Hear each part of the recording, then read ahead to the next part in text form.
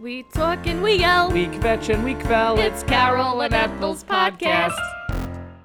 Is someone at the door? What? I heard knocking. It's just the radiator, Ethel. Oh. It's celebrating its 110th birthday. How do you know? I've been counting. Every year on its birthday it clanks and clunks extra loud, so I feed it some whitefish salad and it shuts up. Oh, is that what that smell is? No, that's how the Upper West Side always smells. Okay, welcome to another episode of our podcast. We keep making them. Yeah, we keep making them, and now we're starting to get some critical reception. Yeah, we've been getting lots of feedback. Slate.com called us meandering. The New Yorker says we're out of touch. Isn't that a riot? Anyway, everyone loves us because, you know, in this political climate. Yeah? That's it. That's all you need to know. Oh. Okay, let's start the show. Our first segment is called, You Know I Should Have Peed at the Restaurant. Oh, which restaurant? What was that one we went to like 4 years ago? Which one? The Italian one? Yeah. Was it Carmine's? No. Was it Sirenetta? No. Was it Il Gabinetto?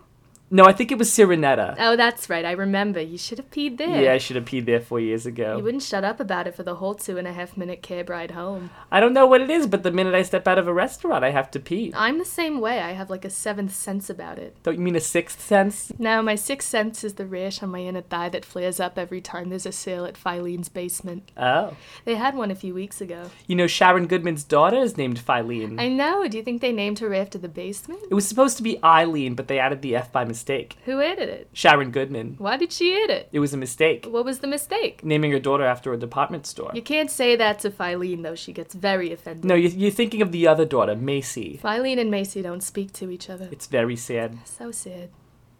You think they get discounts? I would hope so. I mean, it's practically free advertising. It's the least you can do. Okay, it's time for our next segment, which is called, excuse me, but this is not Pinot Grigio. It's too sweet. What do you think it is, Chardonnay? I don't know, but it's dreadful. Absolutely dreadful. And you heard me order a Pinot Grigio, right? I most certainly did. Sometimes I think I'm going crazy. The other day I meant to order the tuna salad, but I accidentally bought a timeshare in Grenada. Last week I tried to send an email to my grandson, but I accidentally sent $500 to Tom Steyer. On Wednesday, I tried to book a plane ticket to Chicago, but I accidentally got cast in the JCC's upcoming production of Chicago. Oh. I'm playing Roxy.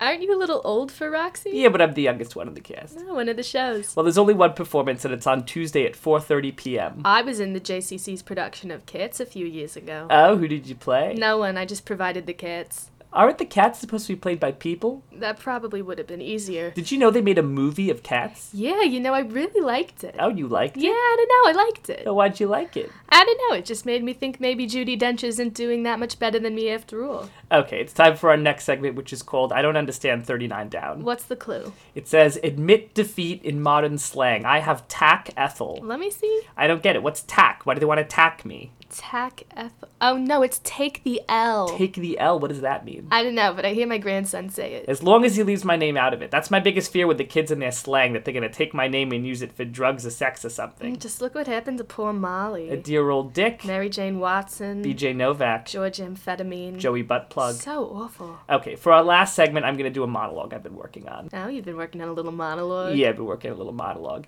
It's part of my one-woman show called Brooklyn, I've Never Been. Oh, you've never been? Yeah, I've never been. Okay, let's hear the monologue. Ebbets Field, 1958. I'm sitting on my father's lap and he says to me, Ethel, if Sandy Koufax strikes out the next batter, the Dodgers win the World Series and the whole neighborhood gets half off pastrami for the rest of the month. That didn't happen, Ethel. What do you mean? Well, one, the Dodgers weren't in the 58 World Series, and two, they had already moved to Los Angeles. But some say they never truly left Brooklyn. You've never even been to Brooklyn. And that's the real heart of the show. Oh. Okay, that's all the time we have. Thank you so much. You're very handsome. But not as handsome as Sandy Koufax. No one is. Oh.